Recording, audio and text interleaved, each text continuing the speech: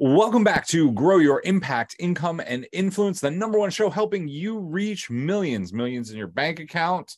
Today, we might be talking more about millions of followers, millions of successful habits. I have a high-performance success coach with me. He helps entrepreneurs, he helps CEOs dial in their business and get the results that they have always wanted. I was on his podcast. I had such a great time that I wanted to invite him on this podcast to share with you. Christopher, how are you doing today? Steve, thank you very much for the intro. It is a true pleasure and an honor to be on your show, and hope we could bring some massive value to your audience. I am so sure that you can. Just like our conversation, I will tell you, Christopher knows what he is talking about. He knows all the tips, tricks, and tools to help you get results. We talked about a lot on his show, but I'm going to let him kind of tell us, where did you get started? Like, how does one become a high-performance success coach? What was your journey getting here? Okay, so honestly, I could take it like really back, but just the aspect of how I became a professional speaker and a peak performance business coach, honestly, was for my own needs. I was a real estate broker in my previous career, and I had hired my first top tier coach to really get me even more of a successful real estate broker. And I was succeeding quite well in the traditional way of what success is. You know, I was in my early 20s, the money, the car, the transactions, everything was going great. But I wanted that next level. And as I was succeeding within this world, I was getting great opportunities. And then one day, one of my speech therapists that used to follow me in high school, because I'm dyslexic, so at 8 years old, I was diagnosed with dyslexia. She called me to ask me a question about a real estate property that she wanted to sell. After a few minutes of her talking about this real estate property, she's like, "Chris, how's it going with you?" And I just went on a rant. I'm like, "Oh my God, it's going great. Business is blowing up. Everything's just amazing." And she's like, "Chris, I'm the keynote speaker at this event put together by the Learning Disability Institute of Quebec. So I would love for you to come and talk about how you're succeeding as a dyslexic entrepreneur." Now, for people who don't know what dyslexia is, it's a learning disability. It has to do with reading and writing. So it's something that, like I said, I was diagnosed at 8 years old. I was blessed enough to be in a proper school that helped me to learn how I learn and gave me the proper tools and methodologies I needed to succeed. So as soon as she told me that, I'm like, "Yeah, absolutely. I'll definitely do it." Steve, that same evening, she sends me an email. In the big subject letter, it says, "Chris, I don't think you should do this speech because there's still a lot of people that have a negative misconception of what learning disabilities are, and you might lose some potential clients." Now, I knew she was coming from a place of love. She was coming from a place of protection. But I wrote her an email saying, "You know what? I do believe I have to do this speech. I'll call you Monday to let you know why." Monday rolls around and give her a call. And I'm like, "Listen, Bridget, if I am not doing this speech, I am not helping the kids that are on the school benches right now. I'm not helping the next generation. I'm not helping my future generation, my future kids, because it's something hereditary. I would be fake. I'm not fake." And she's like, "Oh my God, yeah, 100%. I agree with you. I just didn't want you to feel like you were forced into it." I'm like, "No, beautiful." And I'm like, "How many people are going to be at this event?" She's like, "Oh, about 200. Brother, the day of the event comes, and I didn't necessarily know that I was getting into. Definitely got ready for the event. I open the door, I look left and right, and there isn't 200 people. It's more like 1,000 people. Now, at this point, my heart is beating through my chest. Sweat is coming down my face. I'm like, what the heck did I get myself into here? Professor after professor, speaker after speaker go on stage. And then at the time comes, I'm the last speaker, and they're like, "Christopher, please come on stage and tell us your story." And that was the moment I realized that the universe, God, call it whatever, put me on this planet to do exactly that. I found my purpose, which is to teach others, to really help people to go to that next level with my story, with my understanding of what you need to be to become a high-performing individual. So that was the tipping point for me. And then from there, I started my speaking career to go into classroom and universities and colleges. And now I'm blessed to travel the world, speak to amazing organizations, Fortune 500 companies, to really teach them how to become high-performing individuals in every sense of the way. So that's how my journey started in this sense. That's awesome. I also suffer from dyslexia. It's pretty interesting. I mean, both my parents were teachers, and that made it really challenging because they're like, "Why can't you just do it?" I love to read, but I don't know if this ever happens to you. Like, I read, but because letters get all switched up, sometimes I will take the exact opposite meaning or some other meaning, or something won't make sense. I do a lot of audiobooks now. I still do some regular reading, but let's talk about, so your journey from that stage, you decided that you wanted to be a high performance coach. You wanted to go teach people. I want to know, like, I want to pull back the curtain a little bit, because some people hear that story and they're like, oh, that was easy. I'm Yeah, sure that you struggled a little bit. Like, you had a moment where you were like, is this really what I am supposed to do? Because I think we all have that moment, right? Like, I know I did. I had a little bit of success early on, and then I had like a frame where I was just like, it was like 6 months in like 2015 where I was just like, what am I doing? Do you mind talking a little bit about that? Because I think a lot of people hit that first bump and they're like, am I doing what I'm supposed to be doing? So what happened once you were like, you were at that event, you were like, this is what I want to do. What happened next? Like, what happened to get you over the hump and to where you are today? Okay, so I love that question. And brother, I didn't even know you're dyslexic, so we're going to geek out about that in a few seconds as well. But in regards to that, definitely the way we just kind of explained it here with the aspect of the time that we have together on this podcast is definitely embellished in regards to, I give you the highlight reel.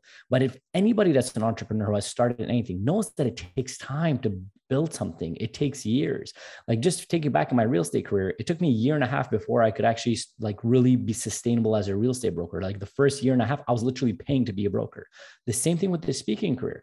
Once that moment happened, and to be even more honest, like I'd mentioned, I'd hired my coach maybe 2 weeks before that specific speech. And that speech was actually in French because I'm from Montreal, and my coach is actually from Vancouver. He doesn't speak a lick of French. And the reason why I'm saying this is because he actually watched that speech, 20 minutes.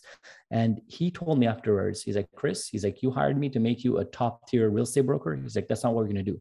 He's like, you're meant to be a world-class speaker. I'm like, what are you talking about, Trevor? I'm like, can you even make a career out of this? He's like, yeah, not only are you going to make a career, he's like, you're going to be one of the best ones. So from that moment on, I felt what I felt when I was on that stage, but I didn't know anything about the speaking world. And I was in a different career and I was quite succeeding. So then I started really going and just believing my gut. I'm like, hey, let me dive into this aspect. Everybody around me thought I was crazy. The real estate brokers around me, the owner of the office, like, what are you doing? You're one of my young superstars. You're going to make so much money. You're sure you're going into this? And the honest truth was, I wasn't sure, but I had this gut feeling knowing that this is what's calling me towards that. So I did a transition. And granted, I did, at this point, I was in my late 20s, so 27, 28-ish. And I'd built something for 5+ years in real estate. And now I'm going to build something new. And I knew as an entrepreneur, it's going to take me a little while to build this. So I went all in. At that point, I was single, no kids, none of that, still am. But I knew that was the moment I needed to do it. So I kind of ripped off the Band-Aid quite quick. So I dove into being a full-time speaker. 6 months later, I stopped completely brokerage. Every time somebody called me for that, I was referring to somebody else. And the first year of being a speaker and a coach, all I did is I studied the industry in and out. I was living off of my savings. And the reason why is because I tried to figure out, who am I as a speaker? Am I just going to talk about dyslexia? Am I a high performance speaker? Where do I fit in the niche of the world of speakers? What do other speakers say? I studied it in and out so much. Looked at the top speakers. I looked at other industries to correlate storytelling, from actors to comedians to politicians, and I geeked out about it. And that brought me at the end of 2019. So this is 2019 was that whole year. 2020 started doing quite, actually, sorry, that was 2018. My apologies. 2019 started succeeding in it, started getting coaching clients, and then 2020 hit, COVID and all that stuff. And I had 50% of my business, which is like, speaking on stages, and 50% was coaching. And I had to completely shift towards, hey, let me go into more coaching, because I already on a platform on Zoom, and I was already utilizing the online space. So I started building my team in that regards. But it takes time. You have to be aware of that. And the only thing, this is one thing I could highly present, like just highlight. The only reason you're going to succeed as an entrepreneur is being relentless and not giving up, because that's what real success is. And the only reason you could continue being relentless on something is remembering why you started. The only reason I didn't quit and go back to real estate or do any other means that I knew how to make money in so many other ways is because I knew that this was my true purpose, why the universe put me on this planet for. So as I went towards that, just kept going at it, opportunities came, and I was ready to receive those opportunities. So that's kind of like the short version of how I went through that process. But I went into it knowing that it was going to take time, and I dove 2 feet in, and I was just all in. I put all the chips in the middle. Awesome. I mean, I think everybody has that moment where it's like, am I going to go all in on this, or am I going to go back to something safe? And I think the universe asks us that because it wants to see before it gives us the reward. So let's pivot. Go ahead. No, so I mean, I just wanted, I was excited what you said. It is so accurate. The universe asks for it. Like the universe wants us to succeed. Okay. It's like water, right? It's going to move and vibe towards where we're going. But at the same time, if you're ambitious enough to demand a 1% life, ambitious enough to really demand what you truly love, there is a certain aspect that you have to pay before getting there. And that's through your hard work, your time, and so on. So I love the fact that you have that analogy and you highlighted that. Yeah. So I want to pivot the conversation a little bit. I want to talk about some high performance habits. When you're working with a client, or when you are studying all these other people, what are the things that you point to that people need to do to be successful? What's like a 1, 2, 3 tactical takeaway that people can listen to this podcast and start implementing right away? All right. So I love that, Steve, because there definitely is some top things, and I could do more than a list of 3, but I'm going to give you my top 3 in regards to this. And like I said, I studied in and out. Like the full first year, all I did was study that. And like you, even though I'm dyslexic, I legit read a book a week, and I just inform myself like crazy. So the top thing, if you want to be a top tier, high performing individual, is the first thing you have to have is massive clarity, which is the hardest thing. You have to look yourself in the mirror and figure out what are your strengths, what are your weaknesses. Always ask yourself, why are you feeling like this? Why are you acting like that? How's the best way to go about it? Am I a good communicator? So on and so forth. So top tier entrepreneurs or top tier, just high performers have massive clarity in who they are. And they continually work on that clarity and ask themselves those questions. Second thing, they are extremely passionate about something. And that passion almost flirts with obsession, if not full on obsession. And it's placed, the people that succeed the best, it's placed for the greater good of the world.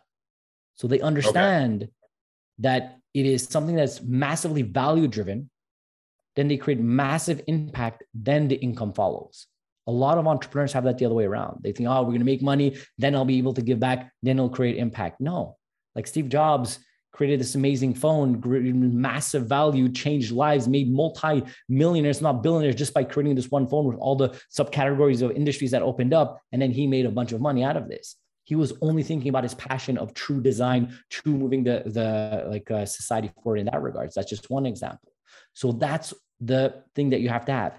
And third thing, now once we have the massive clarity of who we are, we have the massive passion about what we're going to do and serve others. The number 3 thing over here, the only way you're going to succeed is having proper systems and processes in place in your life, aka habits and rituals.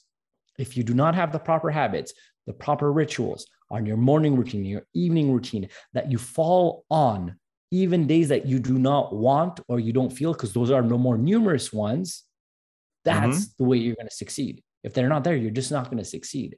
So it's putting those 3 elements together. And like I said, this is a very, very, very macro, not micro explanation right now, but on the macro level, if you have those 3 categories set, massive clarity, massive passion, and massive systems and processes, habits and rituals in place in your life, you're going to succeed.